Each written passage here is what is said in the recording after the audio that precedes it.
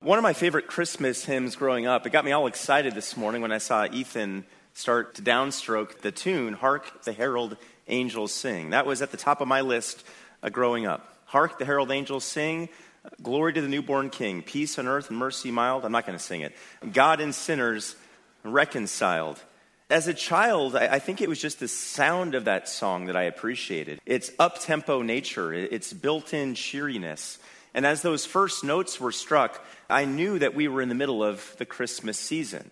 And I was ready to, as they would say, get into the Christmas spirit.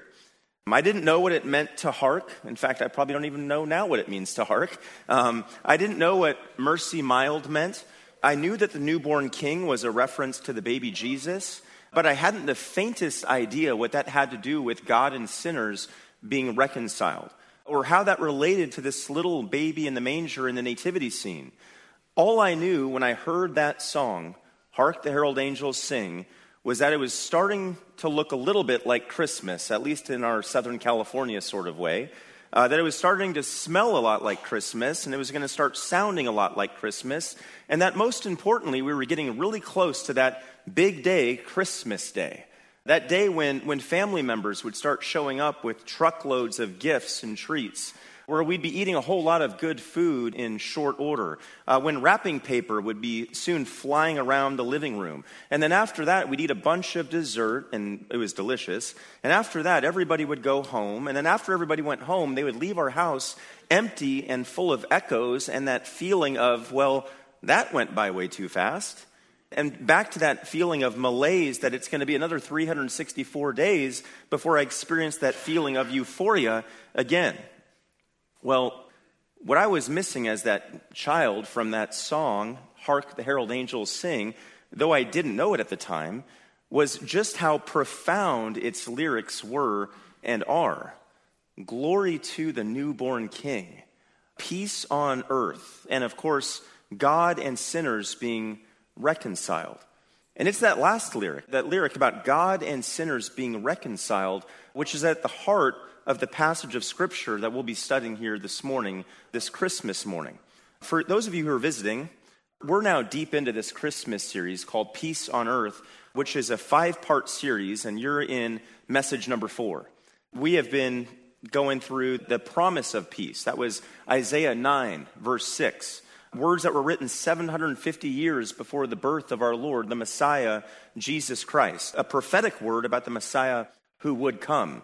Isaiah 9:6 says, "For a child will be born to us, a son will be given to us, and the government will rest on his shoulders, and his name will be called Wonderful Counselor, Mighty God, Eternal Father, Prince of Peace." After that, we saw the proclamation of peace in Luke 2, verse 14, as angels proclaimed to a lowly group of shepherds in Bethlehem that the long-awaited, the long-promised Prince of Peace had arrived on the scene of history. And then last night on Christmas Eve, we spent some time looking at the provision of peace from the book of Colossians, where we saw that the Lord Jesus Christ has provided peace to his followers through, Colossians 1:19 says, the blood of his cross.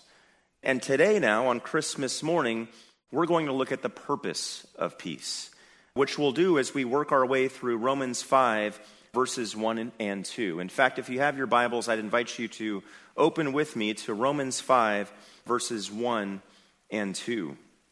Romans 5, 1 and 2 says, "Therefore, having been justified by faith, we have peace with God through our Lord Jesus Christ, through whom also we have obtained our introduction by faith into this grace in which we stand, and we exult in hope of the glory of God." So God promised peace, God proclaimed peace, God provided peace, and today, as we're going to see, there's a purpose to this peace that God has provided. And why did we need his peace? Why do we need his peace? What peace has God offered us? What benefits attach to those who now have this peace? These are the questions that we're going to be grappling with this morning as we work our way through these two verses, Romans 5, 1 and 2. By the way, I've broken this text, these two verses, into 3 parts this morning.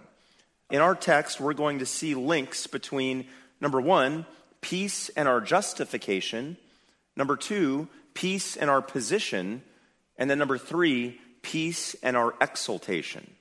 So if you're a note taker, those will be the 3 headings for this morning's sermon. Peace in our justification, peace in our position, peace and our exaltation. Let's take them one by one, starting with peace and our justification.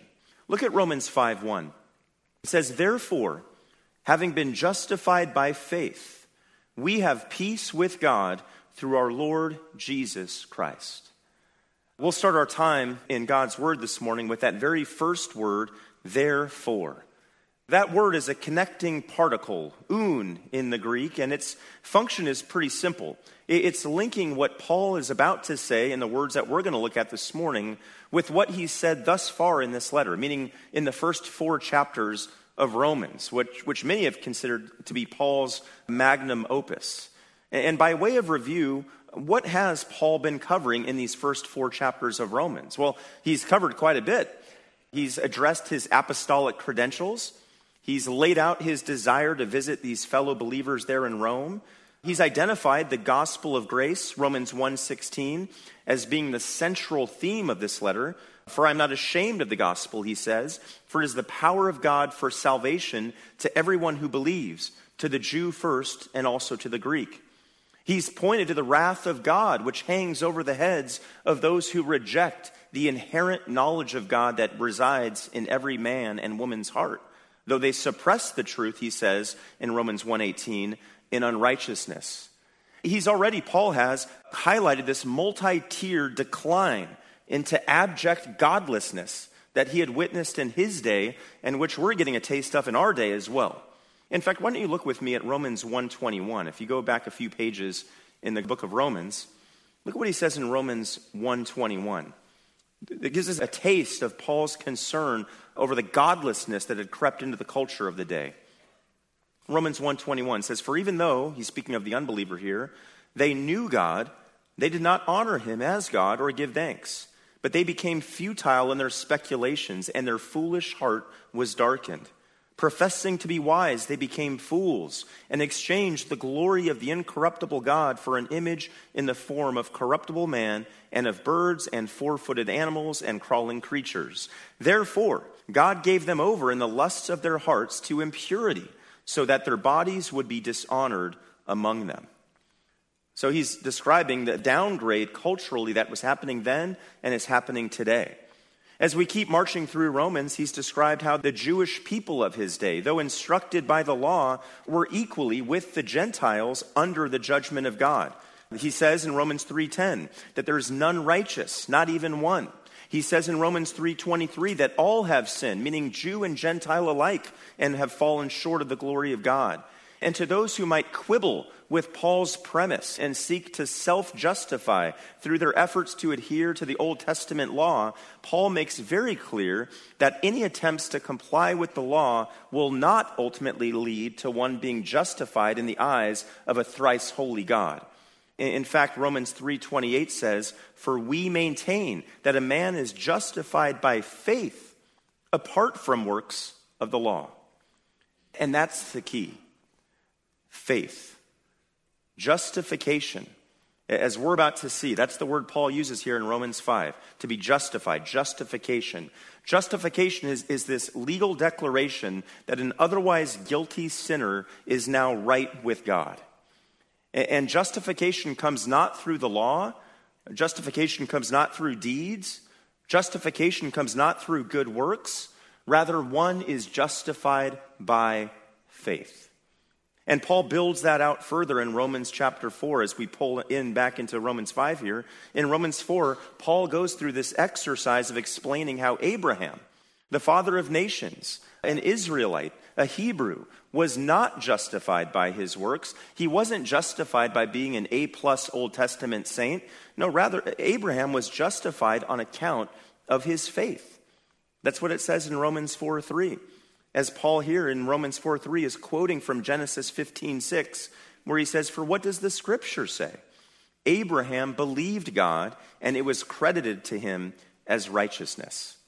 And that brings us back to our text here this morning, Romans 5:1, where Paul, having just explained this concept of justification by faith, and having illustrated his point through this example of Abraham, now says, therefore.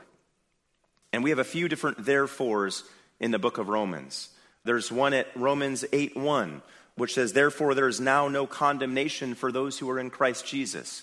There's another one at Romans 12:1, where he says, therefore I urge you, brethren, by the mercies of God, and then goes on to exhort them to present their bodies as living sacrifices. But this is the one we're focusing on, Romans 5:1, where he says, therefore, having been justified by faith, we have peace with God through our Lord Jesus Christ. In other words, Paul here is saying, I've just explained how one is justified by faith. Now let me explain to you some of the outworkings of a person who has been justified. So let's move on to the next part of Paul's thought, though, here in verse 1, where he says, having been justified by faith. That word justified, dikaiō, is in a Greek tense which points to something that's already been accomplished. It's not something that's in process. It's not something that could happen. There are no conditions or strings attached here. No, what's being described here when Paul uses the word justified is he's describing something that's already been done, something that's already occurred. But what is it that has already been done? What is it that's already occurred? What is it that's already been accomplished? What occurs when a person experiences justification? Well, the person who has been declared justified has gone from being an enemy of God to being a child of God.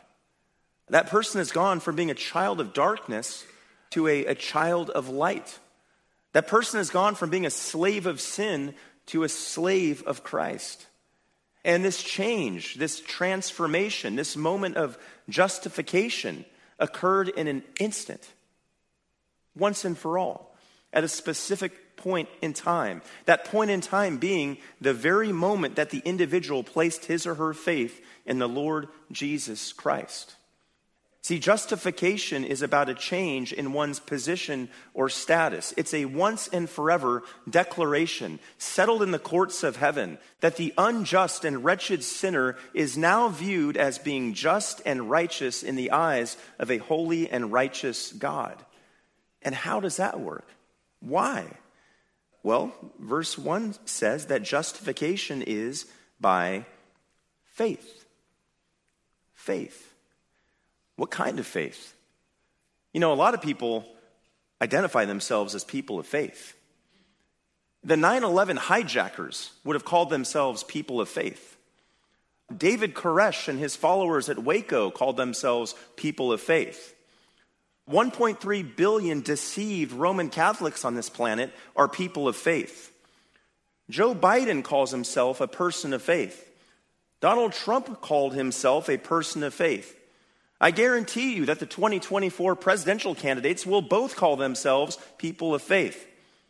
God-hating pagans will say that they're just trying to keep the faith as they experience various difficulties in this life. See, simply saying that you have faith or that you're a person of faith is meaningless. That faith that you claim to have must be attached to a proper object, an object that is true, an object that has value, an object that is worthy of faith for your faith to do you any good. Having faith in a false God, having faith in a faulty or false religious system, having faith in a lie only takes a person that much further away from the truth and that many more steps away from a true concept of salvation, and only that many more steps toward the precipice of a real eternal hell. So what kind of faith is Paul referring to here when he says having been justified by faith? He's speaking of faith in the Lord Jesus Christ. Only He, the Lord, can forgive a wretched sinner. Only He, the Lord, can cleanse a person of their sin. Only He, the Lord, is the way, the truth, and the life. And only His righteousness can be credited to a sinner's account. And only through Him can a person have access to and a relationship with the living God. It's through that kind of faith, which results in one being justified, where that sinner is now looked at through the lens of the perfect and righteous sin-bearing Savior who took the wrath of God on our behalf. To paraphrase that hymn, before the throne of God above, God looks on him, meaning Christ, and pardons us. In other words, a person doesn't work their way toward justification. A person doesn't earn justification. A person doesn't grow in their justification. There are no works involved. There is no self-effort involved. There's no human enterprise or ingenuity or inventiveness involved. Rather, a person is justified. They're once and forever justified because they've put their faith not in self, but instead because they've put their faith in the once and forever sacrifice of Jesus Christ on the cross. They're justified by believing what God has done in Christ and by believing in Jesus Christ, and that's it. That's the wonder and the simplicity and the beauty of the gospel that that baby in the manger would one day go on to proclaim. A person is justified by believing in Jesus Christ. All right, all of what I've said so far has been connected with that one word, justified. So much more could be said, so much more has been said. In fact, entire treatises and dissertations and theological tomes have been written on this word, justification. We need to move on. Suffice it to say for now, though, that justification, if you lock in on one definition, justification refers to that one time, singular, moment in time, legal declaration that a person who once was in opposition to God now has favor with God and is no longer at enmity with God and is in the family of God because of the sufficient sacrifice of the Son of God. We'll move on. Looking on into verse 1, he says, having been justified by faith, here we go, we have peace with God. Many years ago, in his commentary on Romans called The Gospel of Grace, Alva McLean painstakingly laid out 12 of the benefits listed here in Romans chapter 5 alone that go along with these words, having been justified by faith. I won't go through all 12 here this morning, but among the 12 that McLean listed were these benefits of being justified by faith. One, he said, being justified by faith, we're able to persevere in the midst of tribulation. That sounds a lot like what we've been studying in the book of James of late. Being justified by faith, we have joy. Being justified by faith, we have hope. Being justified by faith, we experience the love of God. Being justified by faith, we have the Holy Spirit. Being justified by faith, we will be spared God's wrath. Being justified by faith, we do not fear God's judgment, but instead we rejoice that we've been reconciled to him. Those are great insights. Those are powerful insights from McLean about these benefits that are attached to being justified by faith. But putting our noses back in this text, I want us to look at that very first benefit of justification that Paul lists here as he's writing under the guidance and direction of the Holy Spirit. He says, having been justified by faith, here it is, we have peace with God. There we have it. Peace with God. We're right back at the heart of this text. We're right back at the heart of what we've been looking at in this series, this concept of peace. And the peace that Paul speaks of here, eirene in Greek, means something very specific. He's referring to the objective reality that people who once were at war with God, meaning everyone here, on that side of the pulpit and on this side of the pulpit, without exception, has now been reconciled to God.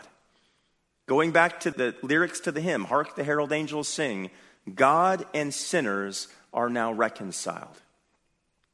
Now I recognize there may be some of you here this morning who are thinking, enemy of God? That's a little harsh. I don't know if I'd call myself an enemy of God or that I would have called myself an enemy of God. I don't know about that. I went to church as a kid, and I sang the hymns, and I ran in the Awana circle, and I memorized the verses, and I sang in the choir, and I wrote my name in my Bible, and I attended, and I listened, and I was respectful. I never once fell asleep on a Sunday morning when the preacher was preaching. I shined my shoes and pressed my suit each and every Saturday night. I carried my Bible in a case. I went to every church potluck. I went to every summer camp. I went to every winter camp. My parents took me to every prayer meeting. I always believed in God. I always believed there was a God. I never denied the existence of God. I was never like one of those lunatic, left-wing, purple-haired, pierced, tattooed, mad at their father and mother types. That wasn't me. They're the real enemies of God. I've always been good with God. Now, this is me. Now, Jesse speaking back to you. I get that there must be some sense of spiritual pride associated with thinking that you've always been good with God. And I get that what I'm saying right now might be rubbing up against your spiritual pedigree and the family that you were born into, and that might be causing a little bit of friction in your heart right now. I get that what I'm saying might make you feel a little bit uncomfortable. Because with me, and forget me, Paul, stepping on your toes right now, you may need to rethink your faith. You may need to rethink whether the faith that you claim to have is mom's faith, dad's faith, grandpa's faith, or your faith. See, all of us have to reconcile our experiences with Scripture. And what Scripture teaches is that whether or not you feel like you've ever been an enemy of God, the reality is you absolutely were, and some of you still are, enemies of God. So was I. So was everyone in this room at some point. And again, if you haven't truly given your life to Christ in repentance and faith, the reality is you remain his enemy today. This is not just me opining up here, by the way. Let's go to the Scriptures. Scripture testifies to this fact that those who are outside of Christ, those who have not given their life to Christ, are his enemies. Romans 5:10. It says, we were reconciled to God through Christ, but before that we were his enemies. On the page, you can look at Romans 5:10. For if while we were enemies, we were reconciled to God through the death of his Son, much more having been reconciled, we shall be saved by his life. It says there, we were enemies. Isaiah 59:2 says, but your iniquities have made a separation between you and your God, and your sins have hidden his face from you, so that he does not hear. Romans 8:6 and 7 says, the mind set on the flesh is death and is hostile toward God. The carnal mind, the worldly mind, the ungodly mind is hostile to God. Isaiah 48:22 says, there's no peace for the wicked. Not only that, though, even if you could somehow argue that you've never consciously been an enemy of God, Scripture, again, is very clear that God considers you to be his enemy before you come to faith in Christ. Psalm 7:11 says, God is a righteous judge and a God who has indignation every day. Psalm 7:12 says, if a man does not repent, he, meaning God, will sharpen his sword. He has bent his bow and made it ready. Isaiah 13:9 says, behold, the day of the Lord, that's a future day coming, is coming cruel and with fury and burning anger. Nahum 1:2 says, a jealous and avenging God is the Lord. The Lord is avenging and wrathful. The Lord takes vengeance on his adversaries, and he reserves wrath for his enemies. Now you might be saying, man, that's one grumpy pastor up there. Doesn't he know it's Christmas? Doesn't he know that that was the God of the Old Testament? Doesn't he know that God has really mellowed out now in the New Testament? He doesn't talk that way anymore, especially Jesus, because Jesus was all about love. Really? Consider Ephesians 5:6, New Testament. The wrath of God comes upon sons of disobedience. Consider 2 Thessalonians 1:7, New Testament. When the Lord Jesus will be revealed from heaven with his mighty angels in flaming fire, dealing out retribution to those who do not know God and to those who do not obey the gospel of our Lord Jesus. The point is this. Before a man, before a woman, before a child is justified, that is, before they bow their knee to Jesus Christ in repentance and faith, they have no peace with God. They are at a state of enmity with God, and yes, they are enemies of God. No matter how clean and polished and religious they appear on the outside, in terms of their future eternal destination, let me put it this way. They're going to be sharing some common and rather fiery real estate with the likes of Hitler and Manson and Joseph Smith and Muhammad and various popes and other enemies of Christ and the gospel.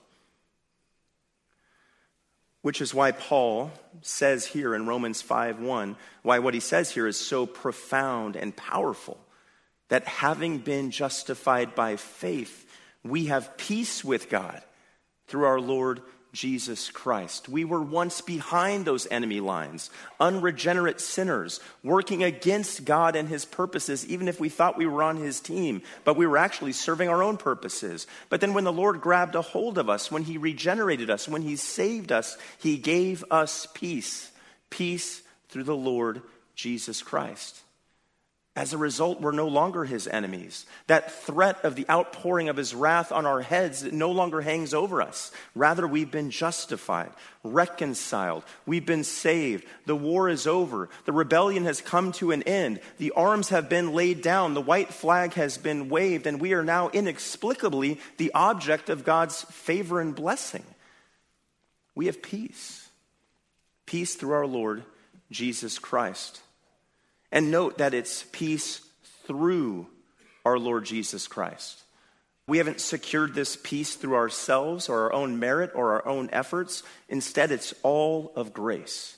It's through the Lord Jesus Christ. And Paul, as he tends to do, focuses on all these different titles to bring out the fullness of the person of the Savior. He's Jesus, fully human, the son of Joseph and Mary, the one from Nazareth, the one who walked the earth, the one who lived and breathed and moved in the midst of other humans and experienced life just like you and I do, albeit without sin. He's the Christ, meaning the promised Messiah of Israel, the heir of David, the one who would one day establish his earthly reign here. He is Lord, it says, Kyrios, which, as we saw last week, is not merely a title of honor or esteem, but is a reference to the deity of Christ, meaning he is God. Not only that, though, in addition to all these titles and realities, Lord Jesus Christ, Paul says he's our Lord Jesus Christ. He's our Savior, our hope, our King, or as he says in Ephesians 2:14, he is our peace. It's through him that we've been ushered into the presence of God the Father. It's through him that we have access to God the Father. It's through him that we've been reconciled as former enemies to God the Father. And it's through him that we now have peace with God the Father. Now, while Paul here, as I've already mentioned, is speaking to the objective truth of the objective peace that we have with God if we trust in Christ, the reality is that when a person comes to faith in the Lord, when they come to that place of having objective peace, solid ground before the Lord, the reality is that there is a subjective peace that goes along with that, a spiritual tranquility, a settledness of the soul that follows along. The person who has been justified through faith in Christ, reconciled to God, the person who has peace with God, they don't worry about where they're going when the cold death dew is beating on their brow. They don't worry about a little turbulence on the airplane and wonder where they'll go if this plane goes down. They don't worry and they don't stare at the ceiling fan like they used to at 2 a.m. and ask these existential questions like, why am I here and where am I going and what's the point of all of this? No, they have those answers, and they have this settled confidence, and it's rooted in faith about where all of this is headed, and it brings them great peace. What one theologian called a sweet quiet of the soul. They know that they know God the Father, who in Hebrews 13:20 is called the God of peace. They know that they know God the Father through the work of God the Son, who is called the Prince of Peace. And they know that they're now indwelt by the Holy Spirit, who in Ephesians 4:3 is called the Spirit of Peace. So if you've trusted in Jesus Christ, anyone in here who's trusted in Jesus Christ, they're justified. They're the recipients of this legal declaration that the wall of hostility that once divided them and God has now been torn down. They now have peace with God. Having been justified by faith, we have peace with God through our Lord Jesus Christ. That's our first heading for this morning, peace and our justification. The next one is peace and our position. That's our next heading. Look at Romans 5:2. After noting that we do have peace with God, we who are believers, peace with God through our Lord Jesus Christ, Paul goes on to say, through whom also we have obtained our introduction by faith into this grace in which we stand. Now take a look at those words. He says, we have obtained our introduction. That's sort of a mouthful. I'm going to try to explain a bit about what's going on here in the underlying Greek text. The word here for introduction is prosagoge. I won't try to spell it. It's going to take too long, and we all want to open presents, right? Prosagoge. It's a word that has a couple of powerful word pictures built into it. The first word picture that's built into this word, introduction, is this idea of ushering somebody into the presence of royalty. It's as if Paul here is saying, Jesus is ushering us, has ushered us into the very presence of God. He opens the door for us to have access to the very King of Kings. I can't help but think of that scene, I think it's a couple of times in the book of Esther, where whenever the golden scepter would go down, it would be pointed toward whoever was approaching the king. That meant that that person could now be introduced to the king. That's the idea here. Because of Christ, we have been introduced into the presence of royalty. The presence of, as 1 Timothy 1:17 calls him, the King eternal, immortal, invisible, the only God. But that word, prosagoge, also has another picture built into it. We see that same word used in other ancient Greek texts to describe a harbor, that enclosed haven where ships would come in. I really appreciate what one commentator had to say about this aspect, or this definition of this word introduction, this harbor definition. He says, if we take it this way, meaning harbor, it means that so long as we have tried to depend on our own efforts, we were tempest-tossed, like mariners striving with the sea, which threatened to overwhelm them completely. But now that we have heard the word of Christ, we have reached at last the haven of God's grace, and we know the calm of depending not on what we can do for ourselves, but on what God has done for us. Because of Jesus, we have peace with God, as we've just seen. But we also have this introduction to God, meaning this ability to access God, this ability to approach God. Christ has led us into the presence of God, given us access to God, which gives us this ability to stand before God. In fact, that's what comes next here in verse 2. After noting that we've obtained our introduction by faith, it says, into this grace in which we stand. That's an interesting term, stand.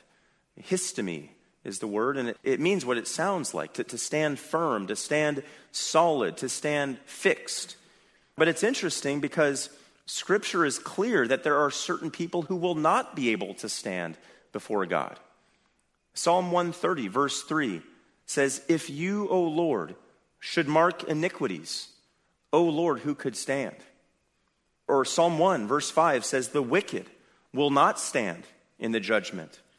And we know from Revelation chapter 6 that during the future period of tribulation and judgment that's coming on the earth, the wicked, after begging to have rocks and mountains fall on them, to hide them from the wrath of the Lamb, will say that the great day of wrath has come, and who is able to stand? In other words, the wicked cannot and will not be able to stand in the presence of God. But the righteous and the redeemed, the justified and the cleansed, the forgiven and the pardoned can stand in the presence of God. And not only that, not only can we stand, but we should stand and we should approach his throne boldly. Hebrews 4:16 says, therefore, let us draw near with confidence to the throne of grace, so that we may receive mercy and find grace to help in time of need. Or Hebrews 10:19 says, therefore, brethren, since we have confidence to enter the holy place by the blood of Jesus, by a new and living way which he inaugurated for us through the veil, that is, his flesh. And since we have a great priest over the house of God, let us draw near with a sincere heart in full assurance of faith. But how is that possible? And how has that happened? And why has that happened? This idea that we could suddenly stand in the presence of a holy God? Well, it goes back to Romans 5:1. We have been justified by faith. And because of that, we have standing through Christ before God. We are able to stand before God because our standing is in Christ Jesus. We stand in the one who sits today at the right hand of the Father, the Lord Jesus Christ. And how is that standing maintained? Well, the answer is given to us here in verse 2. It's into this grace in which we stand. Meaning, we don't stand in our own works. We don't stand in our own character. We don't stand in our own righteousness. No, it says we stand in his grace. It's grace in which we stand. We stand because we are these recipients of unmerited favor, this unfathomable grace which God saw fit to show us through Christ. The fact that we are justified, the fact that we've received this introduction, the fact that we have this access now, the fact that we have this ability to stand is not due to anything in us. We didn't open the way. We didn't introduce ourselves into this state. Rather, we were brought into this state by Christ. We stand in the grace of God, our justification. And we stand because of the grace of God. I love what Martin Lloyd-Jones had to say about this idea of access to God or standing in his grace. By the way, do you know that Martin Lloyd-Jones preached through, I think he made it through 14 chapters of Romans. He preached those 14 chapters of Romans for 13 years, and he did it on Friday nights. Could you imagine trying to make your way through London? That's where he was doing his preaching on a Friday night. You've had a busy week, a busy work week. You know, the weekend's finally arrived, and you're pining and pressing the gas pedal to get to the chapel to hear Martin Lloyd-Jones exposit Romans on a Friday night. They don't make them like they used to. You know, Gil's doing a Wednesday night Roman study. Maybe we'll figure out another book to do on a Friday night one of these years. All right, I get fired up about these things. Well, anyway, Lloyd-Jones, when he came to this text, Romans 5, he said this. Again, this idea of standing in grace. He says, this is the most marvelous thing of all about being a Christian. Our whole relationship to God is different.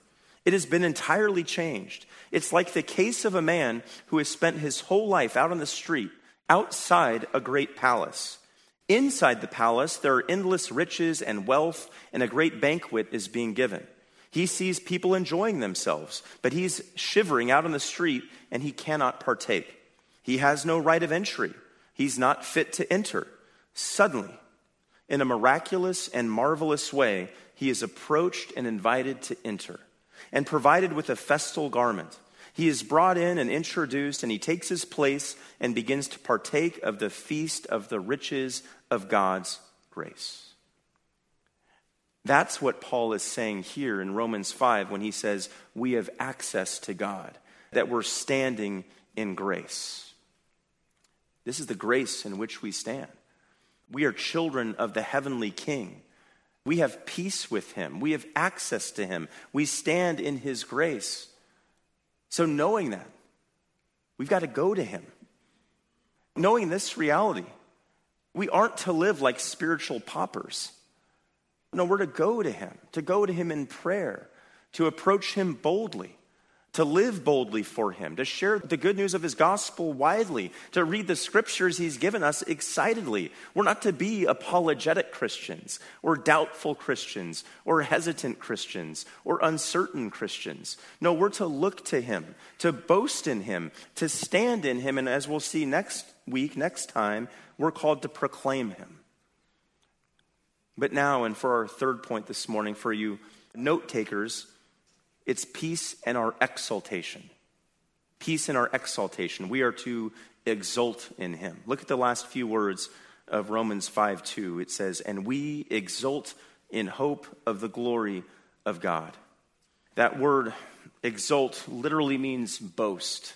It means to speak of oneself, to praise oneself. This is the literal root meaning, to boast in oneself, to congratulate oneself, to speak of oneself as glorious and blessed. Now, we know from other places in Scripture that that type of boasting is improper if it has an improper object.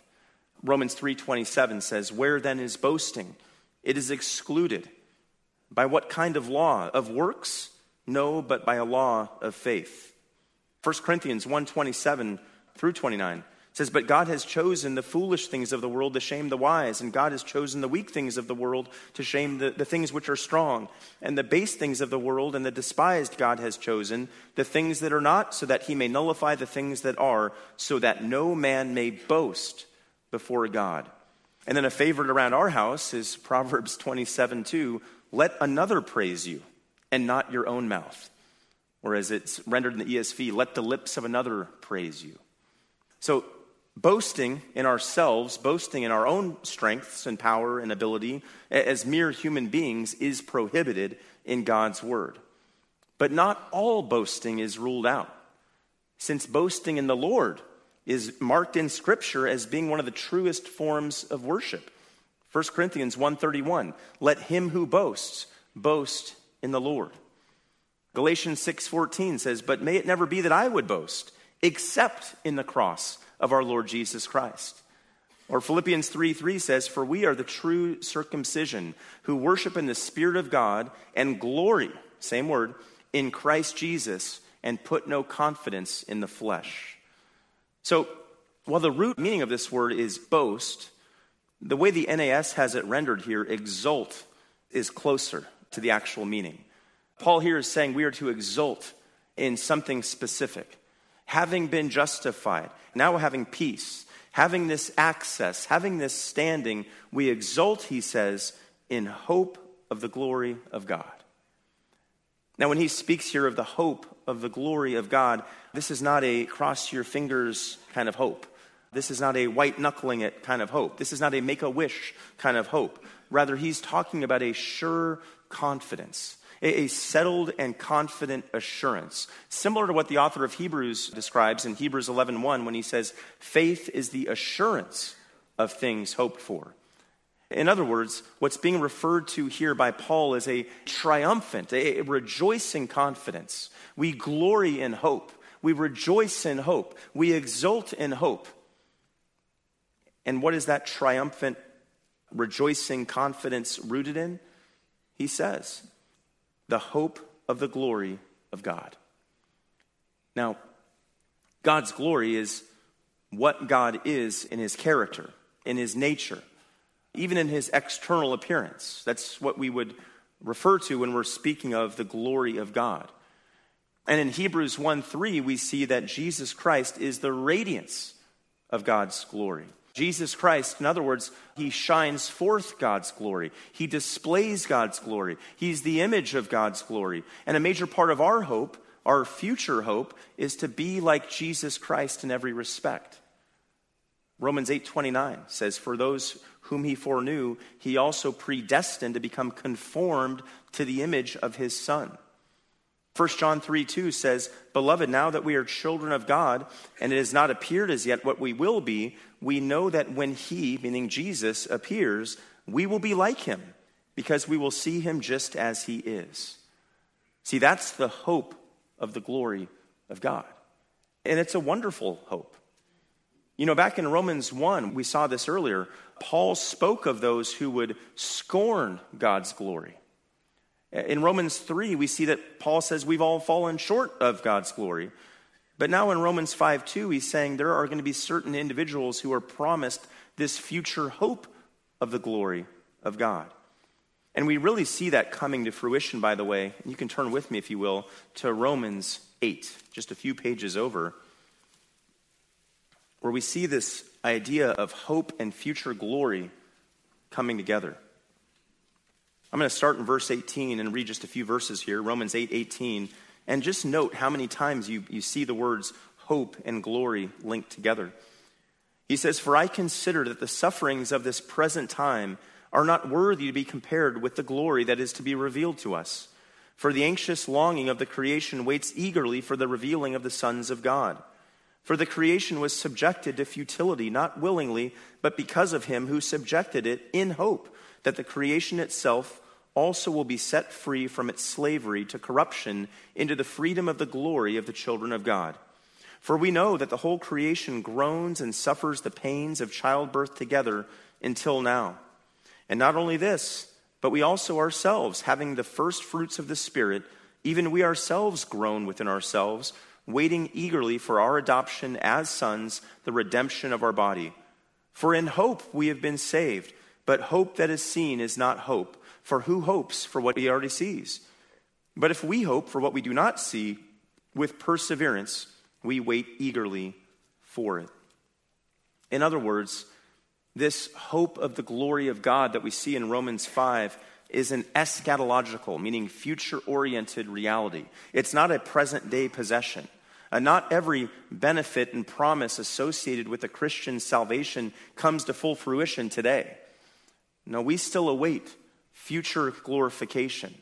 We still await a future in which in our perfect and glorified bodies we will more fully reflect Christ's glory, which we fall so short with now. That day's not here yet, though, so we eagerly anticipate this hope of glory. And by the way, that idea of the hope of glory, it's all over the New Testament. I'm going to read just a few verses here to give you some more orientation. Colossians 1:27 says, God willed to make known what is the riches of his glory of this mystery among the Gentiles, which is Christ in you, the hope of glory. Colossians 3:4 says, when Christ, who is our life, is revealed, then you also will be revealed with him in glory. 2 Corinthians 4:17, for this momentary light affliction is producing for us an eternal weight of glory, far beyond all comparison. One last one, 2 Thessalonians 2:14 says, it was for this he called you through our gospel that you may gain the glory of our Lord Jesus Christ. So we are at peace with God because of Christ's finished work in the past. We stand in grace today because of his work on our behalf as our advocate and our mediator in the present. And we have no fear of the future because of this hope of glory. See, the Christian has a secure future, and we exult in this secure future because of Christ, who is our hope, and who not only is our hope, but as we've been seeing over the past few weeks, who is our peace. Well, yesterday on Christmas Eve, our nation's president, Joe Biden, sent out a tweet. It was like a note to the nation through social media. And in this tweet, he said the following. He said, there is a certain stillness at the center of the Christmas story. A silent night when all the world goes quiet and all the clamor, everything that divides us, fades away in the stillness of a winter's evening. I wish you that peace this Christmas Eve. I'm not going to make a political statement, but other than betraying the fact that he has no idea what Christmas is all about, President Biden's message highlights the emptiness of any efforts to promise peace or to pursue peace or to find peace if those efforts aren't rooted in the right object. Contrary to the verbiage of our president's tweet, you won't find peace in the stillness of a winter's evening. You won't find peace when all the world goes quiet. You won't find peace even when all that divides us, as he says, in this world fades away. Rather, true peace is found exclusively in the finished work of the Prince of Peace, the Lord Jesus Christ on the cross, through which, as the hymn says, God and sinners are reconciled. I pray that today on Christmas Day that you will find great peace in knowing that you know God through Christ, the newborn King. And if you're here this morning and you don't know Christ, I would love to chat with you and to talk with you. I hang out in the South Lobby. My boys their presence can wait, right? We'll hang out here as long as we need to to make sure that you know what it means to be made right with the God of the universe.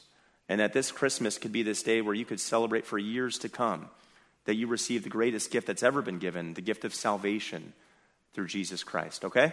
I'll be out there until they lock me out of here. Let's pray. Father, thank you so much for this wonderful morning of worship on Christmas Day.